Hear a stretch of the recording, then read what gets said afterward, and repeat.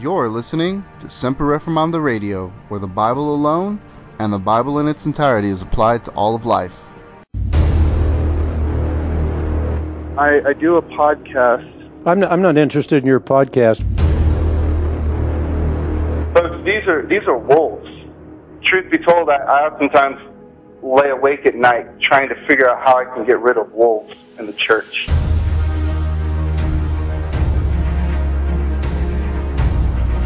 We are unabashedly, unashamedly Clarkian. And so the next few statements that I'm going to make, I'm probably going to step on all of the Van Tillian toes at the same time. And this is what we do at Semper Reformanda Radio. You know, we are polemical and polarizing Jesus style.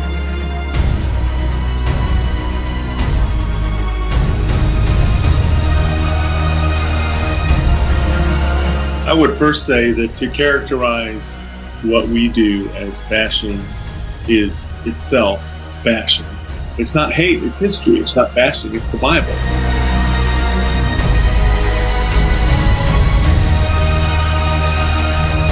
Jesus said, "Woe to you when men speak well of you, for their fathers used to treat the false prophets in the same way, as opposed to blessed are you when you have been persecuted for the sake of righteousness."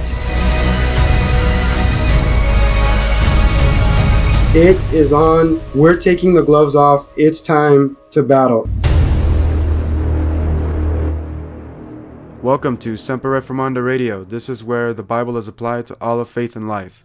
This is your host, Carlos, and I wanted to take the time to introduce a new series that we're doing on the podcast. I've been recording some of our studies from our church, the Old Paths Christian Church, and I thought it would be a good idea to post them here on the podcast. So we did a series on the London Baptist Confession of Faith, and we've finished that. So I have a few studies to post from that. And we also more recently started a new series on the Westminster Larger Catechism. And these studies were started by Ryan Denton. He's the full-time evangelist that we've interviewed on a number of occasions before. He's written a couple books, and he recently published another one that we hope to interview him soon on as well. And Brother Ryan is the one who has been leading and teaching these studies for the most part, but unfortunately due to illness he has had to step down, and he hasn't been able to step in as much. So I've been helping him with that responsibility more recently, and so I hope that these studies will be a blessing to our listeners, and we talk about a lot of different topics in any given study. So I think they're helpful because we discuss many different critical doctrines and issues tied to each question as we tackle it every week. And so this has done a few things for our church, and one of the things it has done for our church is that it has exposed us constantly every week to the Reformed faith, and the Reformed faith as it has been crystallized and handed down to us through these creeds, confessions, and catechisms. And it's been very helpful to help build our church and reform our church in that direction of establishing ourselves firmly and grounding ourselves in this Reformed tradition, using the means of these standards and catechisms and so on and so forth.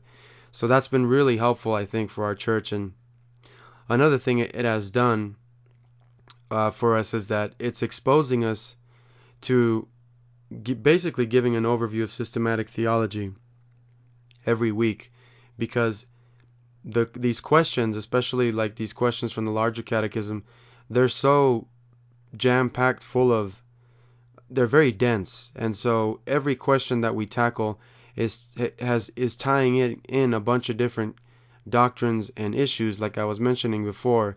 And so it's had a tremendous benefit, I think, for our church, in that it's helping us to reform it and to give it an explicit grounding in the Reformed faith and the truths that by means of those confessions and catechisms.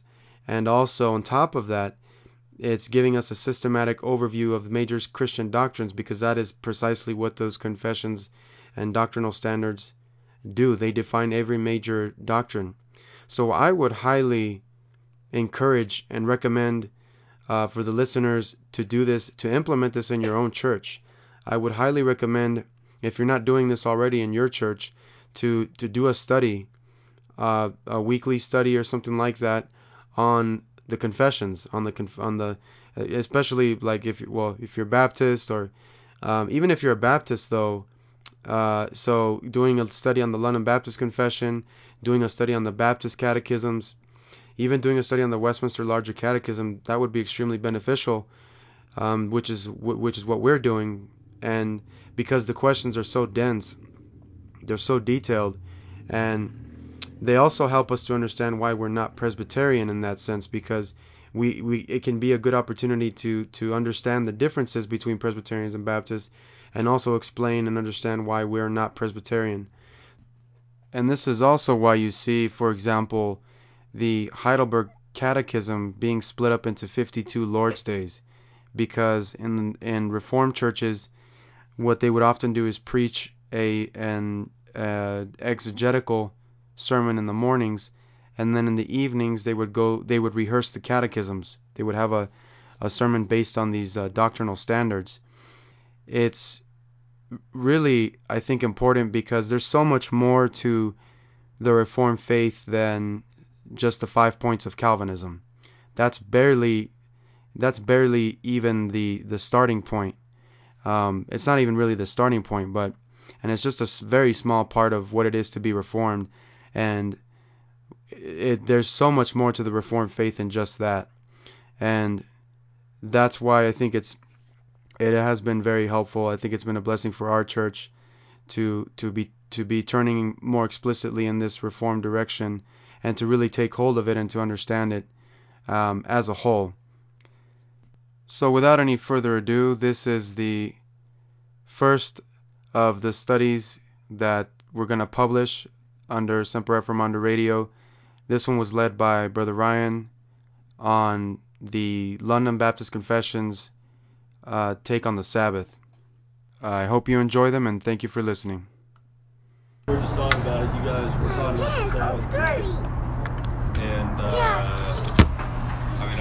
I'll admit straight off, this is actually, without doubt, like the most, I would say the most difficult. Yeah, on the one hand, it's difficult, but really, I think the confusion just lies as far as what exactly is an appropriate view of the Sabbath, because there are a lot of different views out there, and we do see it in the scriptures, and we'll see it tonight. And yet, on the other hand, you see references in the scriptures like Colossians and other Galatians and other places where it says, it talks about, we shouldn't hold one day above the other, and we'll talk about all this.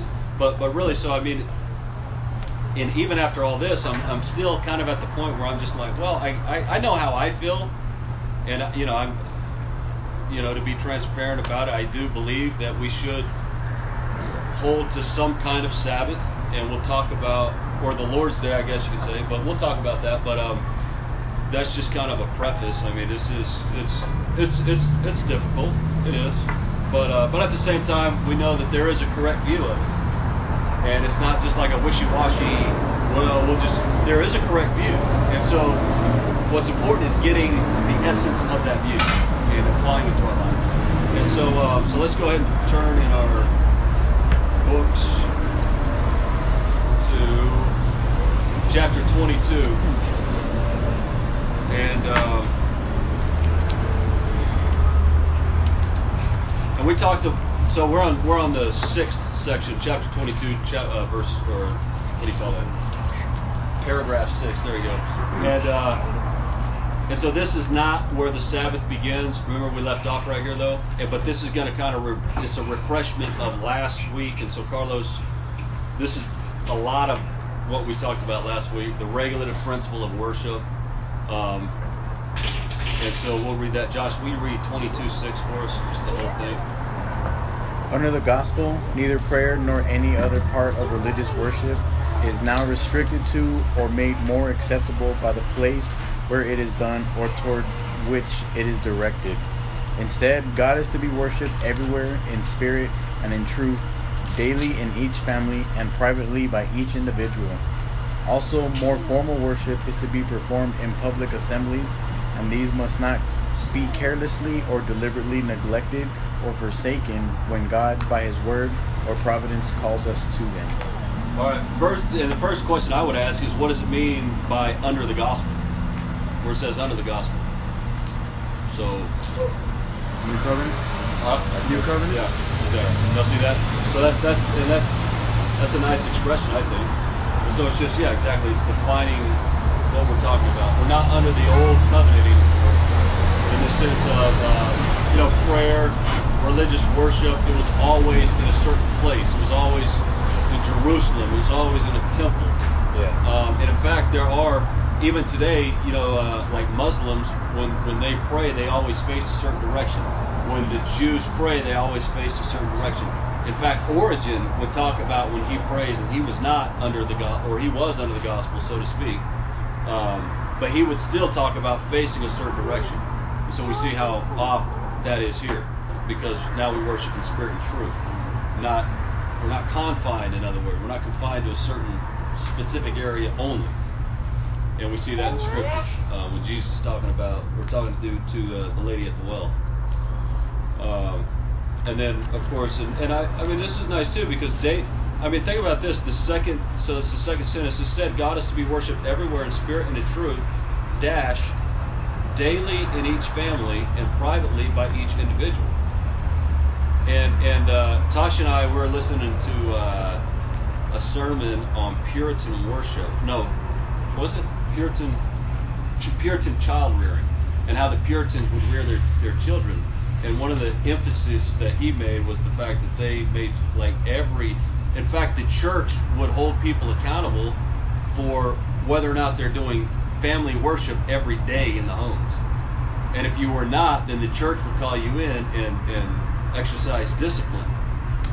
And that's just something that's really gone out the window in our day and age. But it shows how, and I love this because it is important. And they would talk about how the Puritans would see their homes to be like, not necessarily, I mean, I guess you could say like mini churches, like the worship that you do in the home is in a sense it's a reflection of what you would see on like a Sunday. Maybe not as long, or I mean, I guess it'd be different, but it just shows you the value of it. And that's one thing, like for my brother, the Lord's got this guy, man, and that's something that it's really neat to see him, because he's not at a Reformed church, he's never read the 1689, and yet when the Lord really started working on him, one of the first things he realized is, I need to start having Bible studies and worship with my family every day. He's got 2 kids, so it's kind of neat to see that this is like something that's just it's organic, it's natural. But in the culture that we live in, it's like, well, we'll do that on Sundays. But obviously, it's not just Sunday. Anything on that? And then individually. So privately, individually, but privately. And I would say this too with prayer. I notice that a lot of times. I think like corporate prayer is great. Corporate prayer is essential, but a lot of times I've noticed that there can be a tendency, especially if there's a lot of corporate prayer, to make corporate prayer your prayer, and that's it. And that shouldn't be. Does that make sense? I mean, there's corporate prayer in a sense should be like the outworking of what you're already doing individually or privately. But I do notice that, especially when I go on these trips, and we always pray corporately before we go out. And I'm not knocking these guys at all, or myself, but I noticed that there is a tendency, even in my own heart, to say, oh, well, we're doing that later. And so I can get to other things before that. And, we have to check ourselves to make, even like on a Sunday, well, we're going to church and we're going to do that there. Yeah, but individually and privately, we should still be worshiping and praying and having that communion with God.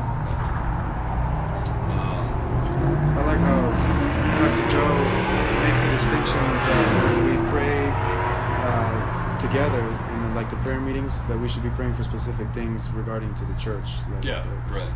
And what the church needs, whereas privately we should be praying for our families and our jobs or neighbors or our immediate context. Yeah. So that's a helpful distinction. Yeah, that's actually true, right? Yeah. Amen. At a prayer meeting, we all have lost people in our families, for instance. We all have certain ailments going on and things like that. But that's a good point, because that's not what a prayer meeting at church should be about. Amen. It should be about church, the service, the preaching, just the saints there. Yeah, everything that happens at the assembly, everything that concerns the body there. Right. Amen. Right. And then also more formal worship. And this really is what we talked about last week. Is to be performed in public assemblies. And these must not be carelessly or deliberately neglected or forsaken when God by His word of providence calls us to them. Now, this also gets us into this Sabbath, and to talk about the next chapter or the next paragraph. That last sentence. So it's talking about formal worship, yes. Performed in public assemblies, yes. And this part especially. These must not be carelessly or deliberately neglected or forsaken when God by His word of providence calls us to them. And so when we turn over to the next chapter or the next paragraph, we're still in the same subject matter. So let's and really, I don't know. Yeah, let's read it and then we'll look into the scriptures.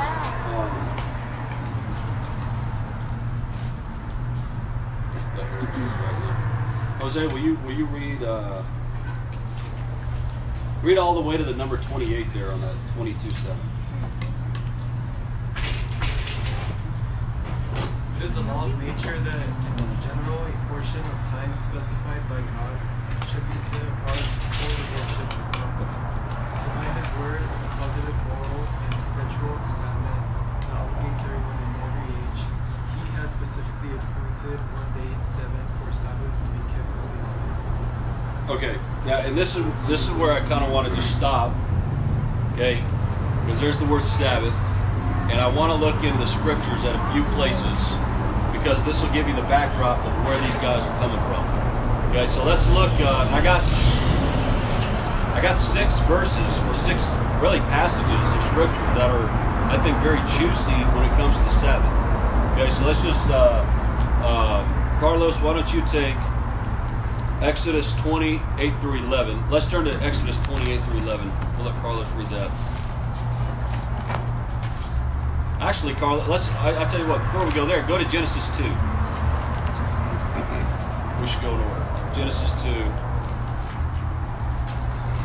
And read verses 1 through 3, Carlos. Sorry, Mateo, and then Delira, we'll let you do the next. We'll let you do Exodus. Thus the heavens and the earth were finished, and all the host of them. And on the 7th day God finished His work that He had done, and He rested on the 7th day from all His work that He had done.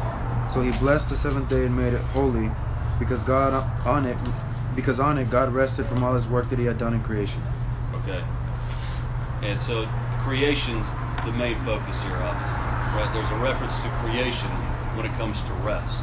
Okay, so that's important. So, and then Carlos Delira, will you read Exodus 20,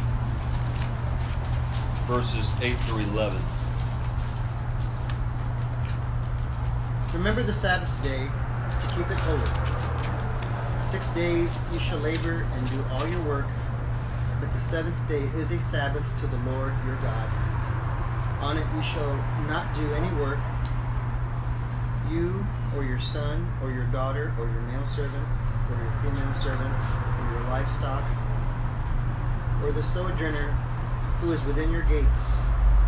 For in 6 days the Lord made heaven and earth, the sea and all that is in them, and rested on the 7th day. Therefore the Lord blessed the Sabbath day and made it holy. Okay, so again you see the creation. Hey Tyler.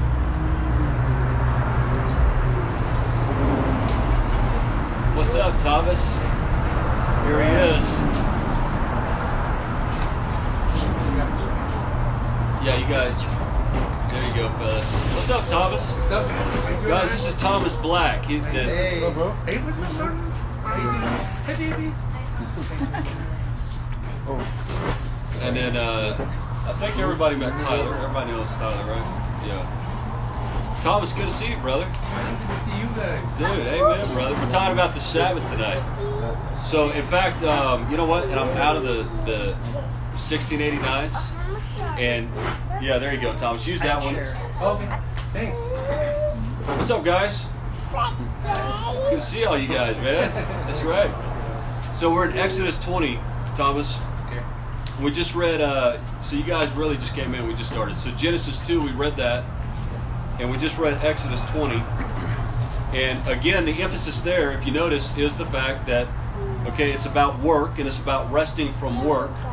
And there's another reference in verse 11 to the fact that it's a creation ordinance. There's something about creation that causes this. And so, and we'll come back to this. So Deuteronomy 5 is the next one.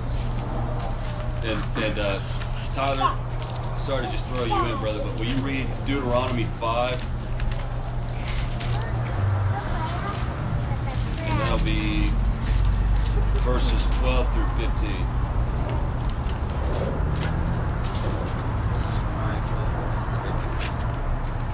Observe the Sabbath day and to keep it holy, as the Lord your God commanded you.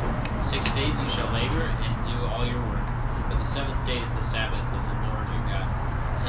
In it you shall not do any work, you or your son or your daughter, or your male servant or your female servant, or your ox or your donkey, or any of your cattle, or your sojourner, or who stays with you, so that your male servant and your female servant may rest as well as you. You shall remember that you were a slave in the land of Egypt, and the Lord your God brought you out of there by a mighty hand and by an outstretched arm. Therefore the Lord your God commanded you to observe the Sabbath day. Amen. Now, see, okay, now the big difference here is that it's no longer, the big emphasis is deliverance and redemption. So in the first two passages, it was creation, it was resting from your work because of the creation. This is talking about more about God's deliverance and his redemption. And on that account, that's why we should observe the Sabbath. Okay, so we'll come back to both of these points. Let's go to Numbers now. Numbers 15, because let's go to Numbers. Because this is what happens. This is how, and this is important because this shows how seriously God takes this commandment. And again, remember, that's the key thing. This is the fourth commandment, so it's part of the moral law that we talked about a few weeks ago. We were talking about the moral law. And we remember we were talking about how the moral law is not abrogated. The moral law has not been done away with, and so the Sabbath is part of that moral law. And so that being the case, and we know that's the backdrop. Already, you're saying, okay, so what do we do with this though? Because, I mean, it goes without saying that this, of all the 10 commandments, this is the one commandment that is most neglected by the church today. And the question is like, okay, yeah, but what do we do with it? You know, like, okay, we should observe it. What does that mean? And so that's what we're trying to figure out. And, and so Numbers 15, verses 32 to 36, and this is a crazy verse. Aaron, Numbers 15 through 32 through 36, please. While the people of Israel were in the wilderness, they found a man gathering sticks on the Sabbath day, and those who found him gathering sticks brought him to Moses and Aaron to all the congregation. They put him in custody because it had not been made clear what should be done. And the Lord said to Moses, the man shall be put to death, all the congregation shall stone him with stones outside of the camp. And all the congregation brought him outside of the camp and stoned him to death with stones, as the Lord commanded Moses. Okay. I mean, honestly, when you read that, you're like, wow, man, isn't that extreme? But it's not. You know, it's just like the guy who blasphemes God's name and God takes him out. You know, and it's so I mean, this shows how important this is. And so again, we're trying to figure out. Look, I want to honor God. I want to glorify God, including when it comes to the Sabbath day. I mean, it happens every week.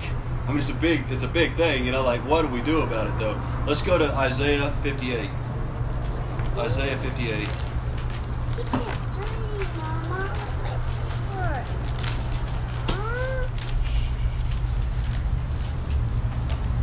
13 and 14. Tim, will you read that? If you back your foot from the Sabbath, from doing your pleasure on my holy day, and call the Sabbath a delight, and the holy day of the Lord honorable, if you honor it, not going your own ways, or seeking your own pleasure, or talking idly, then you shall take delight in the Lord, and I will make you ride on the heights of the earth. I will feed you with the heritage of Jacob your father, from the mouth of the Lord has spoken. Okay, so now you're talking about the opposite. So there's there's let's say punishment or retribution if you violate the command or the Sabbath. And here he's talking about there's blessing if you keep it. And then lastly, let's turn to Mark chapter 2. Mark 2, verses 23 through 28. Thomas, will you read that for us, brother? Mark 2, 23 through 28. One Sabbath, Jesus was going through the grain fields, and his disciples walked along. They began to pick up some heads of grain. And the Pharisees said to him, "Look, why are they doing what is unlawful on the Sabbath?" And he answered, Have you read what David did when he and his companions were hungry and in need? In the days of Abiathar the high priest, he entered the house of God and ate the consecrated bread, which is lawful only for priests to eat. And he also gave some to his companions. Then he said to them, The Sabbath was made for man, not man for the Sabbath. So the Son of Man is Lord even of the Sabbath. Amen. So, okay, what I want you to see here is that nowhere does Jesus Christ say, "Oh, we're not doing that anymore." Notice that? He doesn't say, that's Old Commandments or Old Testament stuff. He doesn't say that. Rather, he affirms that the Sabbath is in effect. I would say he's definitely affirming that. But what he's doing is he's putting it into the proper context, in the proper perspective. And this is important. Now, the second thing, as far as like what we're doing, the reason why I wanted to go through all these verses right here is because, and I was just trying to figure. When I was looking into this, I found 5 different views on the Sabbath, and these are held by Reformed people.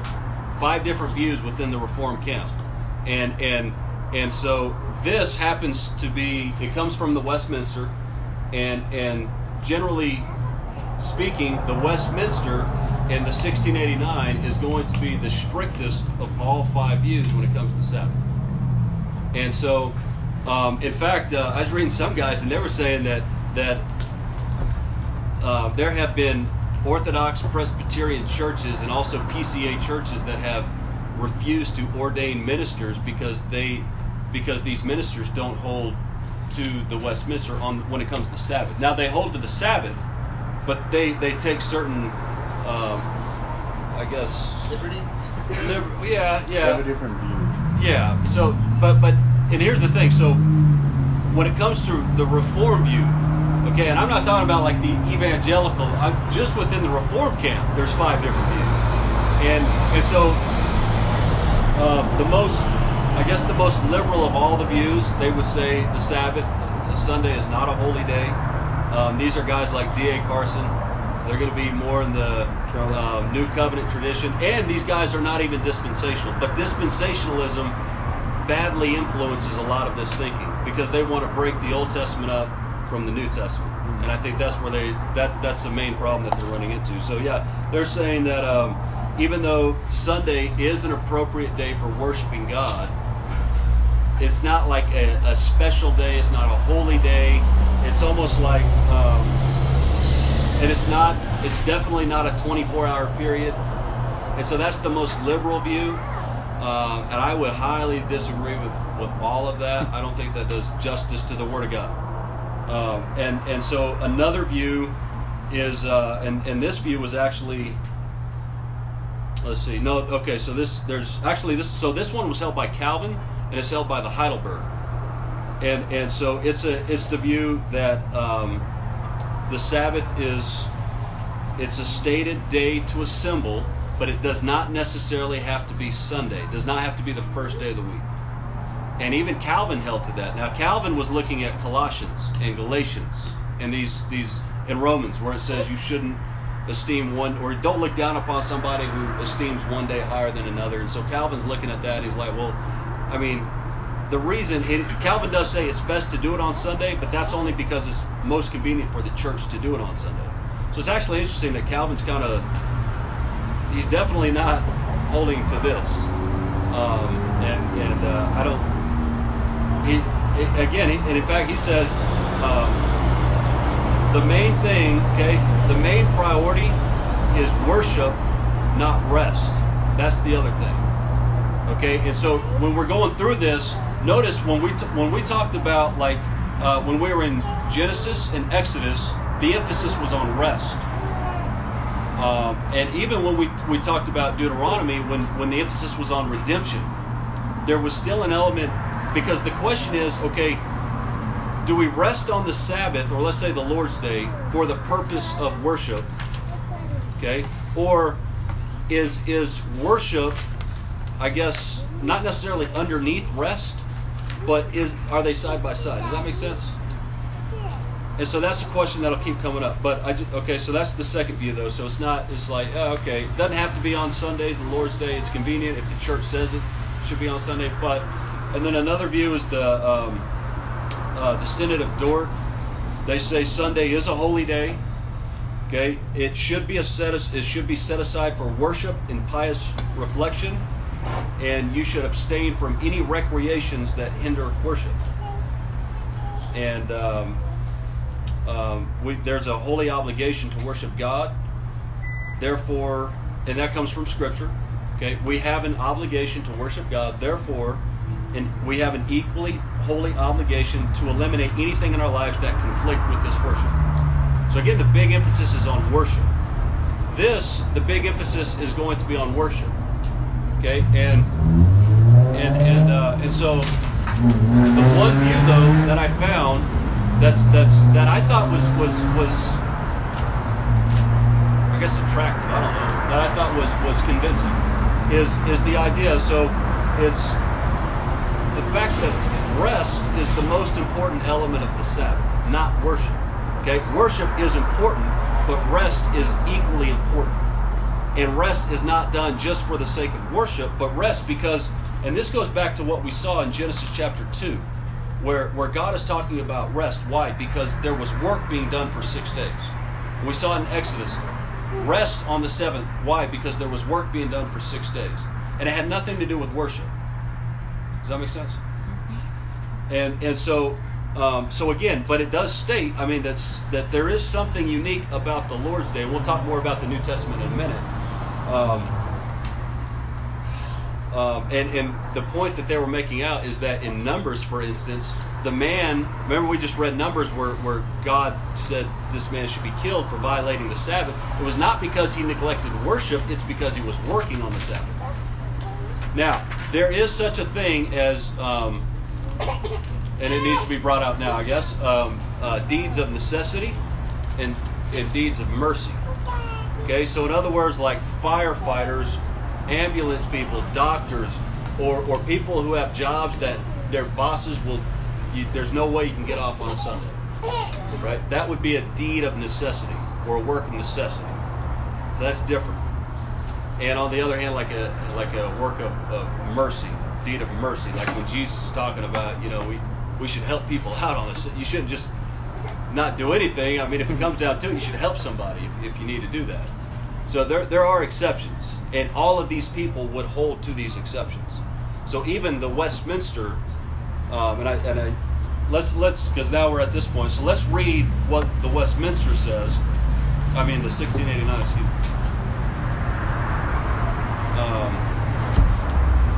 After 28, you guys see that on 22:7. So it says, from the beginning of the world to the resurrection of Christ, the appointed day was the last day of the week. designating the time. After the resurrection of Christ, it was changed to the first day of the week, which is called the Lord's Day. Now that's crucial, because I'm sure we're thinking, well, wait a minute, the Sabbath was always, and it wasn't actually always a Saturday, like most people want to think. It wasn't always Saturday. Okay, it depends. You see, probably it was hardly ever on a Saturday. Huh? Calendar way it was set up? Different calendars, yeah. Yeah, the Jews had a lunar calendar. Right. And we have a Gregorian solar calendar, Yep. so it doesn't even fall on the same day of the week. Exactly right. Anymore. And yeah, so I mean, there's really no way to tell what day you should do it on. So even like Seventh Day Adventists, all the guys, the Hebrew Israelite, anyone who holds, actually, Jehovah's Witnesses too, right?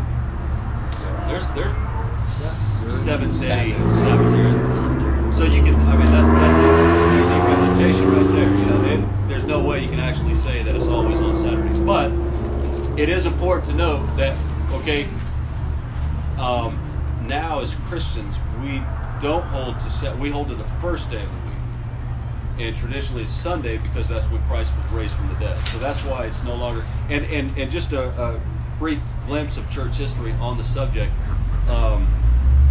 It's important to remember that when you read the scriptures, okay, Christianity came out of Judaism, right? Now dispensationalists try to split it, okay, but Christianity was the fulfillment of Judaism. It wasn't like God's plan A and Christianity's plan B. It's not that. It's that Christianity fulfilled Judaism. I mean, Christ was the Jewish Messiah, right? And so realizing that, and when you look back in let's say, like the history of the church, especially in the early church, the Jewish Christians were still observing the Sabbath. And they would also observe the Lord's Day. Okay, so they were observing, think about it. They were observing the Jewish Sabbath. They were holding to the Jewish customs, traditions, including the Sabbath, but they're also holding to the Lord's Day. Okay, but there was so much antagonism between the Jewish community and the Christians that eventually, especially, and here's a point that I found was really interesting. I never thought about it until this week when I was studying for this. Okay, before Constantine came in and made Sunday basically a holiday, you know, where you don't have to work. Before that, there's no way as a Christian you probably could have got off work, because nobody else in the society was taking the Lord's Day off, right?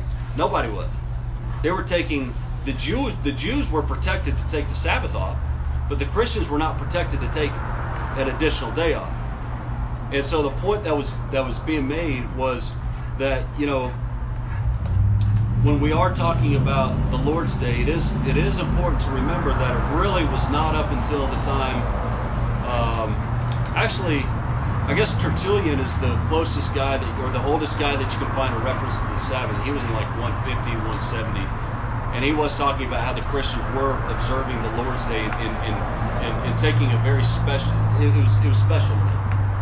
Okay, and so I mean, there's so much that goes into all of this, but the point to be made is that the Sabbath is biblical, but now in the new covenant, under the gospel, it's no longer on the last day of the week, it's the first day of the week, and we do that because of Christ's resurrection. And Christ would also appear to his disciples on the day when he rose. He appeared to them, and so there's an element of worship, and that's where the tradition came out of. And tradition in this sense is not a bad word, because it's in the scriptures, and it's in church history. Okay. So that's what it's taught. Anything on any of that? I know that's a lot. And there's an important distinction.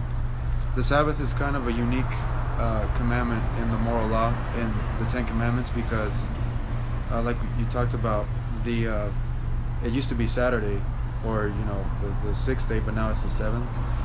So the way the Reformed confession explains that is that the Sabbath is kind of it's kind of a mixed commandment. It's part of the moral law in the sense that we still have to keep it, but it's also, there's a positive aspect to it. Positive meaning that it's not always binding. So the fact that it was on Saturday and that you had to keep it in the context of a Jewish theocracy, that was all positive. That was all temporary. And it was fulfilled in Christ. So Christ fulfilled the Old Testament Sabbath.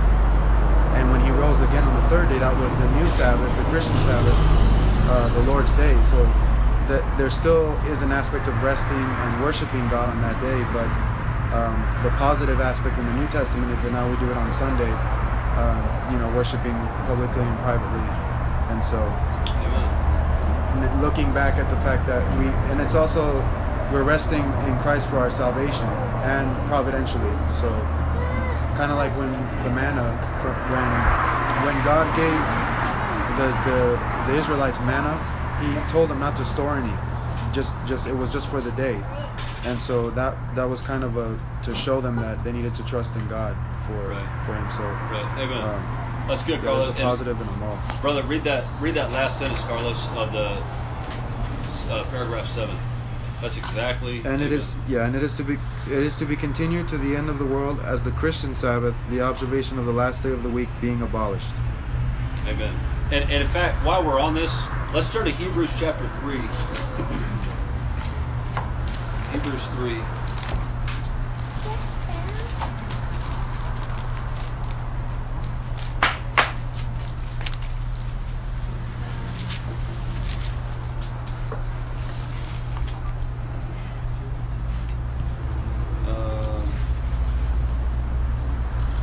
And really, I mean,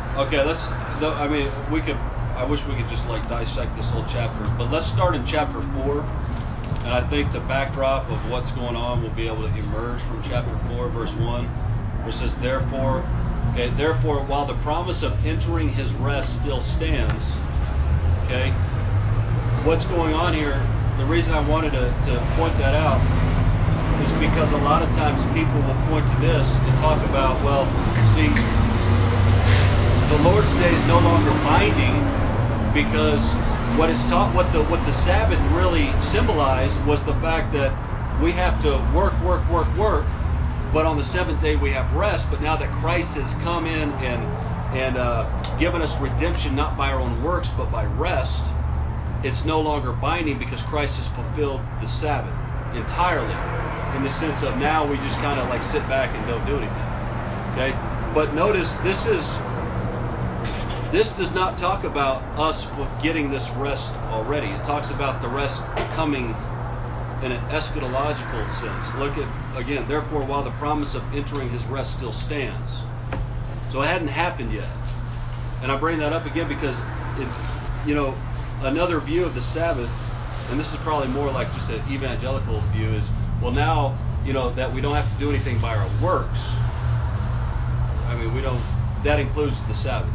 The Sabbath was just a representation of that. In fact, it's dispensational.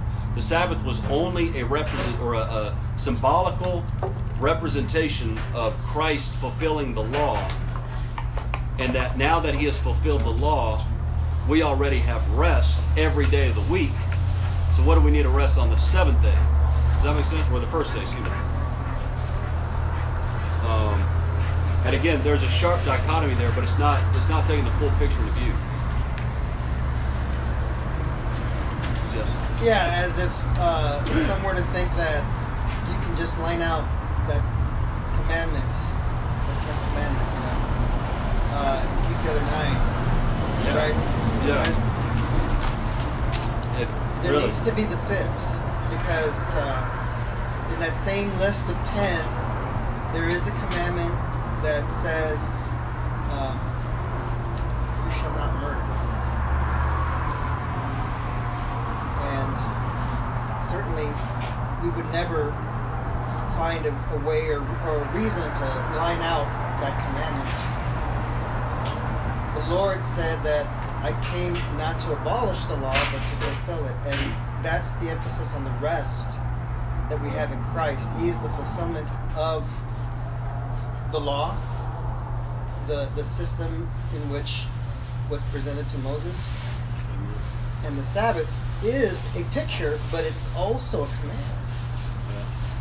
And to say that it's not holy, and I mean, there's no justification in Scripture. I don't see it at all. No.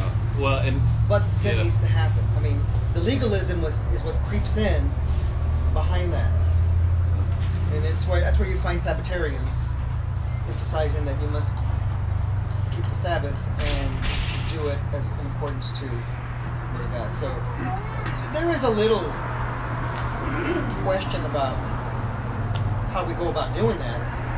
Yeah. I mean, anyone can add to that. Well, no, and that's good too. But see, for me, like honestly, just being transparent, I guess. When I look at this, I think you have to start in Genesis. It's the first place you see of the Sabbath or of a holy day of blessed. This day is blessed, and that was long before the Jewish nation had emerged. You know, that was long. So this is a creation ordinance. This is something that applies before Moses. Yeah. That's a major. Before Sinai. That's a major pivotal point, because people who argue that the Sabbath was temporary have, if it was based on creation, then that means that it's not. It wasn't just temporary. Yep. It's Exactly creation. right. It's like marriage. Yeah. It's I mean, it's be fruitful and multiply. Yeah. Yep. And that's why to me it's not something that can be eradicated. It's not something you can say, well, Christ fulfilled that. Well, he didn't fulfill marriage. He didn't fulfill the command to be fruitful and multiply, and all these things were given in the garden. Right. He fulfilled the law, but it doesn't mean that he eradicated it.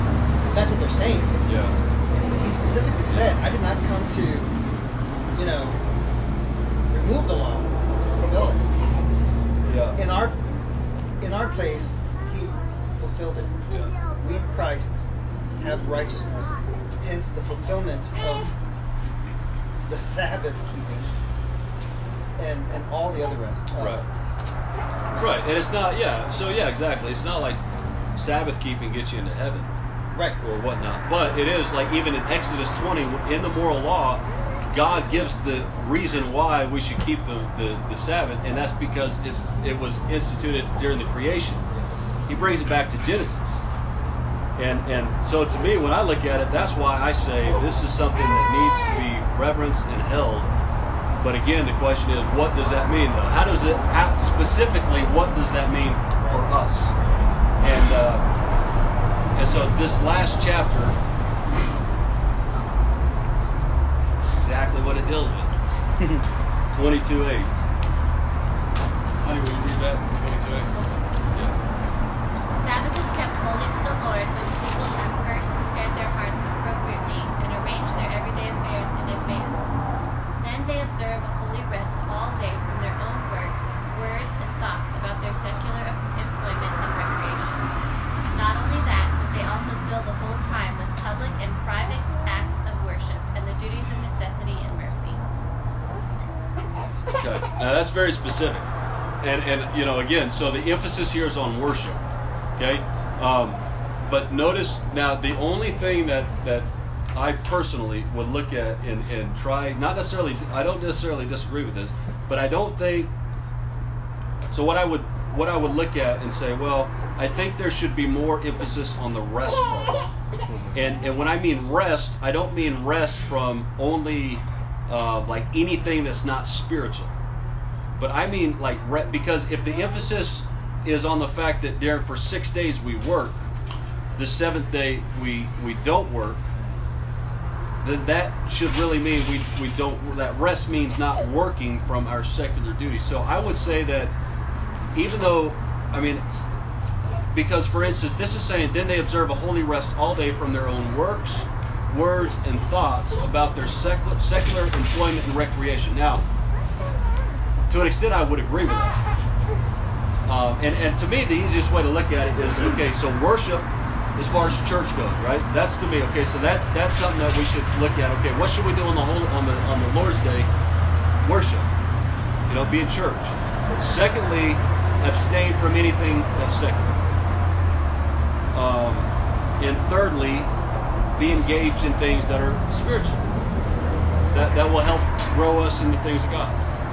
And to me, that's kind of like that's a helpful outline for me, as far as okay.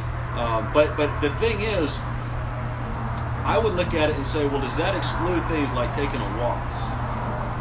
Because I think, honestly, when you read something like this, this is, and I'm pointing this out because when the guys, let's say in the OPC or the PCA or reform guys who are not New Covenant, I mean these guys are serious guys. When they're looking at these things, these are the objections. They're slight. I would say modifications. I don't know if I could. Objection would be too strong because they don't object, but they would say, well, if I'm looking at it, and I think I can see where they're coming from. They're saying, well, if to hold to this makes it seem like, if I fall asleep at like 3 p.m., that I'm violating the Sabbath according to this. And so they're saying, they would say, I mean, I don't want to water this down because I think it's great, but they would say, I don't know if we can practically hold to this in a reasonable way. Does that make sense? What are y'all's comments on this? Because I have some stuff I wanted to read too from the Westminster Catechism. But I think one of the things people get caught up with, like what you shouldn't do, and that's always the big thing. Like, well, I can't watch football anymore on Sundays. But really, the point of it is, this is actually an extension of the previous sections on the regulative principle, right? The regulative principle is that whatever God does not command is forbidden. And so, by extension, if we're supposed to worship a certain way, then we need to do it God's way, and that's what the Lord's Day is for, specifically. And so, there's also the aspect of the fact that if we set aside the whole day for public and private worship, and that's also why a lot of Reformed churches have church twice on Sundays. It's a morning service. Typically, it's a expository or verse by verse, and then the evening service is more doctrinal.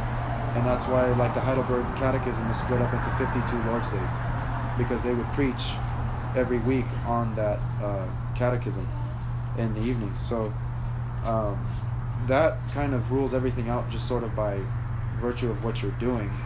If you're doing that, you're not really doing anything else that you're not supposed to. And so, but yeah, people get caught, and it's not what Christ was explaining in that passage about the one that we read on Mark. The Sabbath isn't meant to be a burden. It's not supposed to be like a burden, like a what do you call it? Like a hindrance. Yeah, it's meant to be. It's actually meant to give us structure and to give us a way of putting aside our daily, like everyday routine, and being able to set some time apart and say, okay, I'm going to dedicate this day to God, and try to get caught up on studying the Bible, reading some good theological books, things like that. So it's not meant to be a burden. And it's like, okay, people will say like, well, if you forget to shave on Saturday and what happens if you go to church? Like, do you shave? Do you not shave? And that's not really the point. It's like, it's okay to shave. That's not the point. It does say that you should strive to order your life so that you reduce that stuff on the other days of the week, so that you can set as much of the day as possible for the Lord's activities, public and private worship. But that's not the point. It's not like to get caught up on legalistic, can you walk or things like that. And too, when we were reading out of Deuteronomy, the emphasis again was on remembering that the Lord delivered us. Like, one of the purposes of the Lord's Day was to rest in the sense of remembering. So what do you do during your rest? You remember that the Lord took you out of Egypt. He delivered you from the slavery and the bondage that we were in. And as Christians, obviously, we look at what Christ has done, and so that's the other element of the Sabbath. It's not just rest, but it is remembering what Christ has done for us. And that's where the reflection, when it comes, when they said that they observe a holy rest all day from their own works, words, and thoughts about their secular employment and recreation, they also fill the whole time with public and private acts of worship. So not just at church, but even when you're aside. Private acts of worship and the duties of necessity and mercy. And that goes back to what we were talking about as far as necessity. So yeah, like if you have to shave or whatever, or if you have to work, or you're driving to church, you look at your gas meter and you're like, oh man, I totally forgot to fill up. What does that mean? You gotta just pull over and walk to church? No, So yeah, if you have to work, I mean, things happen. But that's a good point, Carlos. I'm glad, because this is this is from the larger catechism, so this came from the Westminster Confession. The Westminster they also had a larger and smaller catechism, shorter catechism. This is from the larger catechism. What are the reasons annexed to the fourth commandment, the more to enforce it? And the answer is, the reasons annexed to the fourth commandment, the more to enforce it, are taken from the equity of it, the fairness of it, the justice of it. God allowing us 6 days of 7 for our own affairs, and reserving but one for himself in these words, 6 days shalt thou labor and do all thy work, from God's challenging a special propriety in that day. The seventh day is the Sabbath of the Lord thy God. And also from the example of God, who in 6 days made heaven and earth, the sea, and all that is in them, and rested the seventh day. So he's saying because God has set the principle of this. And that's another aspect that we should remember, that God has set this up in this way, in a sense, so that we can imitate that. I mean, when a lot of times people say, well, could God have created the universe in 4 days? Yes, he could have, but he didn't. He created it in 6 days, and he assigned seventh day to be a day of rest, a holy day. And so we too can look at that as a pattern that we should imitate and follow. So again, it goes back to the creation, and that's what they're saying here. And then it says, why is the word remember set in the beginning of the fourth commandment, on the Sabbath?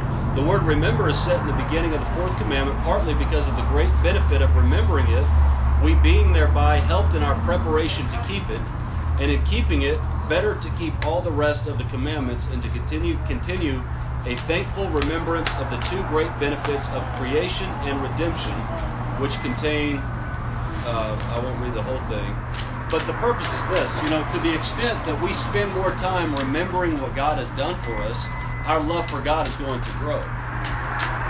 And each week really does become a spiritual refreshment, especially if you're able to really benefit from that one day, when you can really just focus on Christ, set your mind on Christ. It really does kind of load you up for the week whenever we go back into the world. And so that's what it's trying to do. And so that's actually, I'm glad Carlos brought that up, that it's not like the Bible says it, so we have to do it kind of thing. It's more like the scriptures command it, but there's a reason for that. And it points not only to the glory of Christ, but we're better off as people of Christ to actually do that, to rest and to remember. Even better if you can do both at once, remembering why you rest. That's the idea. In Hebrews 4, it even says, in verse 8, it says, for if Joshua had given them rest, God would not have spoken of another day later on. So then, there remains a Sabbath rest for the people of God. For whoever has entered God's rest has also rested from his works, as God did from his. Let us therefore strive to enter that rest, so that no one may fall by the same sort of disobedience. So there's a positive command there. Amen. And if y'all, here's this is great. Look, so and it comes again from, in a sense, the tradition anyways, but it says this, okay? This is one of the questions. Why is the charge of keeping the Sabbath more specially directed to governors of families and other superiors? In other words, the heads of the households. Now, church leaders too, but the heads of the household. Why, in other words, should the heads of households be in charge, have so much influence over the Sabbath? What comes from that? The charge of keeping the Sabbath is more specially directed to governors of families and other superiors, because they are bound not only to keep it themselves, but to see that it be observed by all those that are under their charge, and because they are prone oftentimes to hinder them by employment of their own. And I mean, it's like, man, we know, we're all guys here for the most part, but yeah, we know that, I mean, there's a huge responsibility on the men because of the bad influence that we can, I mean, And that's what you see in culture today. That's what's wrong with. There's many things wrong with society, but one of the major problems, is that the men never took this stuff seriously, and their families just went wherever, it's just kind of like do your own thing, or maybe even more often you see, well, the guy has some kind of hobby that he likes to do, and Sunday's a perfect day for that hobby, and so he goes out and does the hobby. The family's either left alone or they're kind of dragged along into it, So, and if we can get specific, that can kind of lead down maybe a legalistic trail. But at the same time, even when it comes to this, and not only church worship, but again going back to family worship, especially what we do with our free time, in a sense, we don't have, all time belongs to God anyways, But what do we do with the time when we are not at work, let's say, or when we are not busy? In the sense, like on Sunday afternoons, usually we have a lot of time. I think for the most part, or if you're working, you're gonna have a day, you're gonna have some days where you have a lot of time. What do you do with that time? And so that's why I like this, because it's trying. And in fact, the Sabbath itself, the whole thing, when it comes to remembrance, is exactly that. Like there is a boundary in place where now we can have some specific things that we can actually try to do on the Lord's Day, as opposed to just saying, well, the Bible says we got to rest, so we'll just rest, But there's actually things that we can engage in, like Carlos was saying, in a positive aspect, in an active aspect, where we can actually pursue things. Like, okay, well, maybe Sunday would be a great day, like Carlos was saying, to personally spend devotion time with the Lord, get with the Lord, read the Word, but also even with the family, do things different. Tasha actually has a nice example where her family wouldn't like go to the movies on Sundays, or it was just a different day.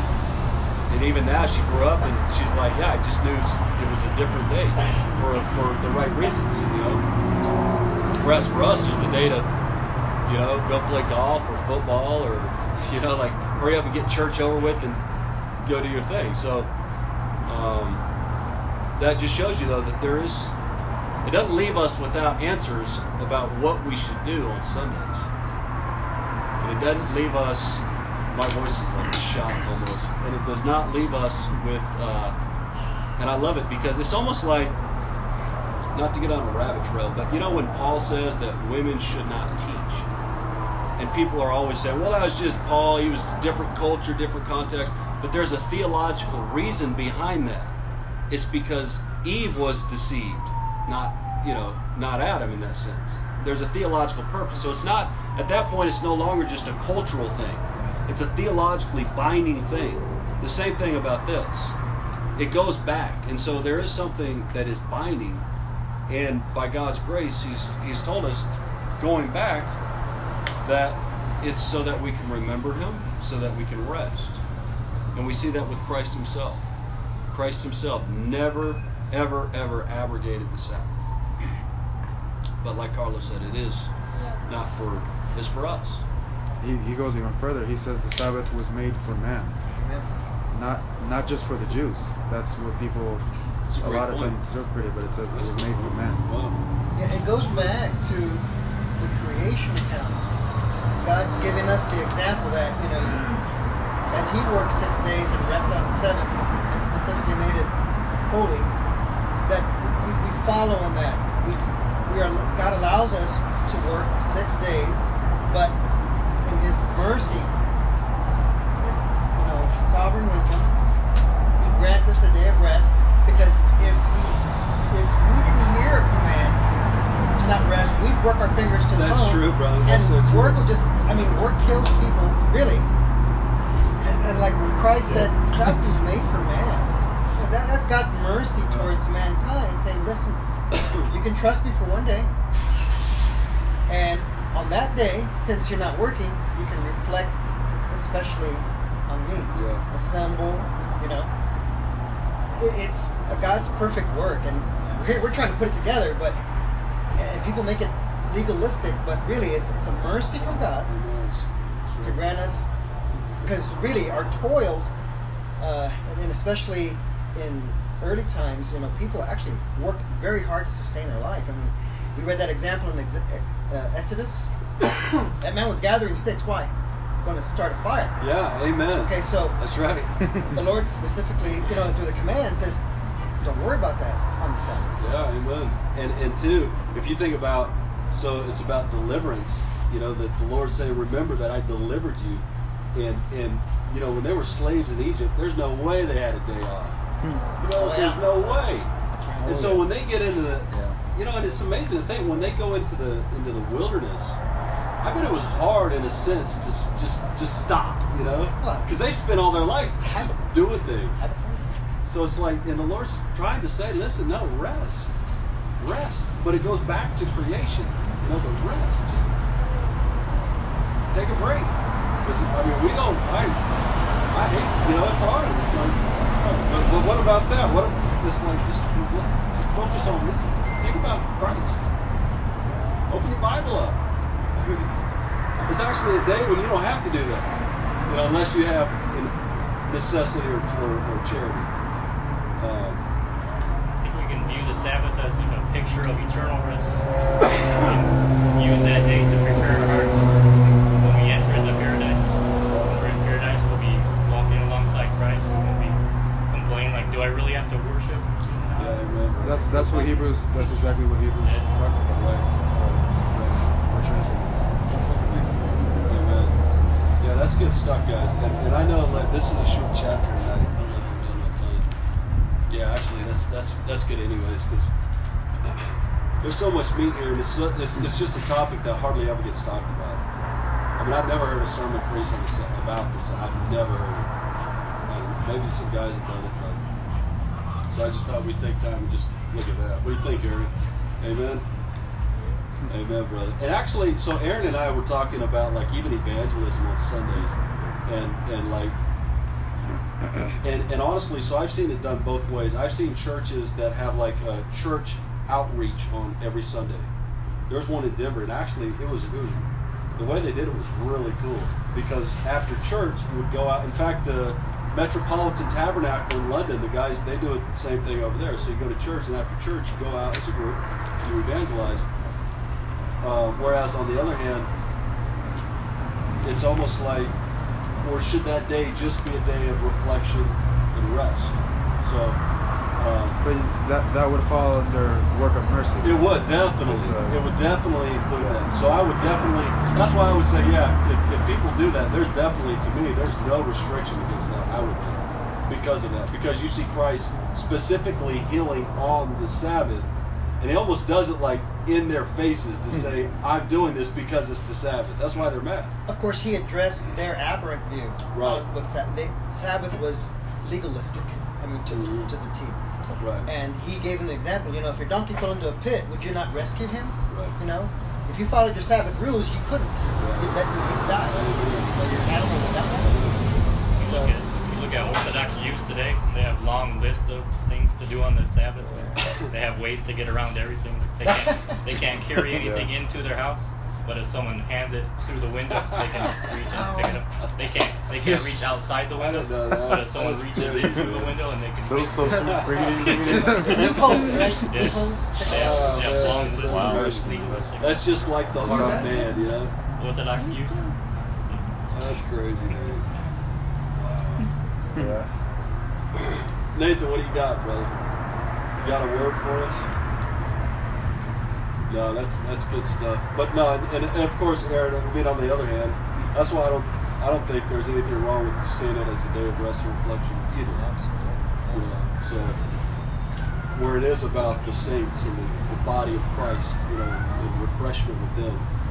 But and that's another thing that we need to realize, that though it is a command that we rest, we realize that the law was never meant to be kept by us.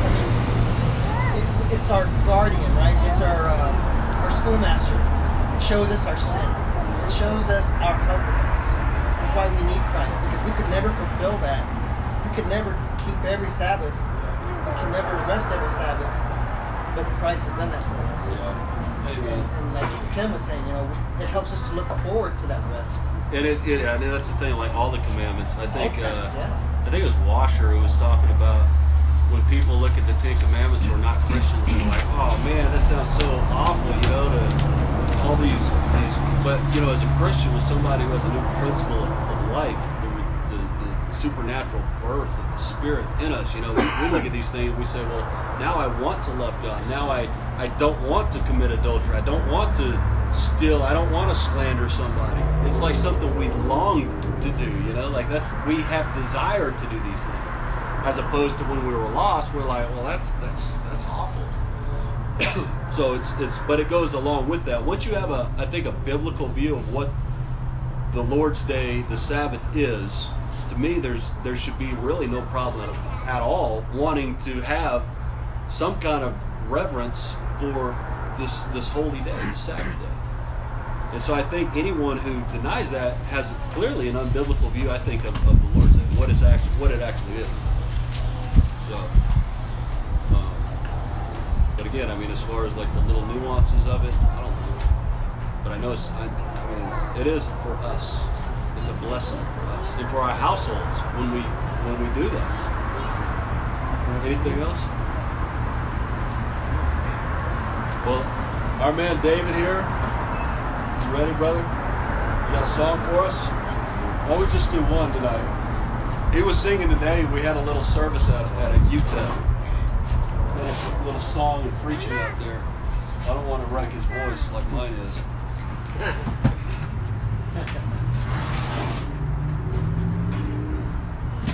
It's good stuff, Thomas. You're in for a treat, brother. Yeah. This guy's got a pair of pipes, man. I don't know any cool opera singers, but if I did, I said like that, like the opera guy. Aaron's good too. The very last song.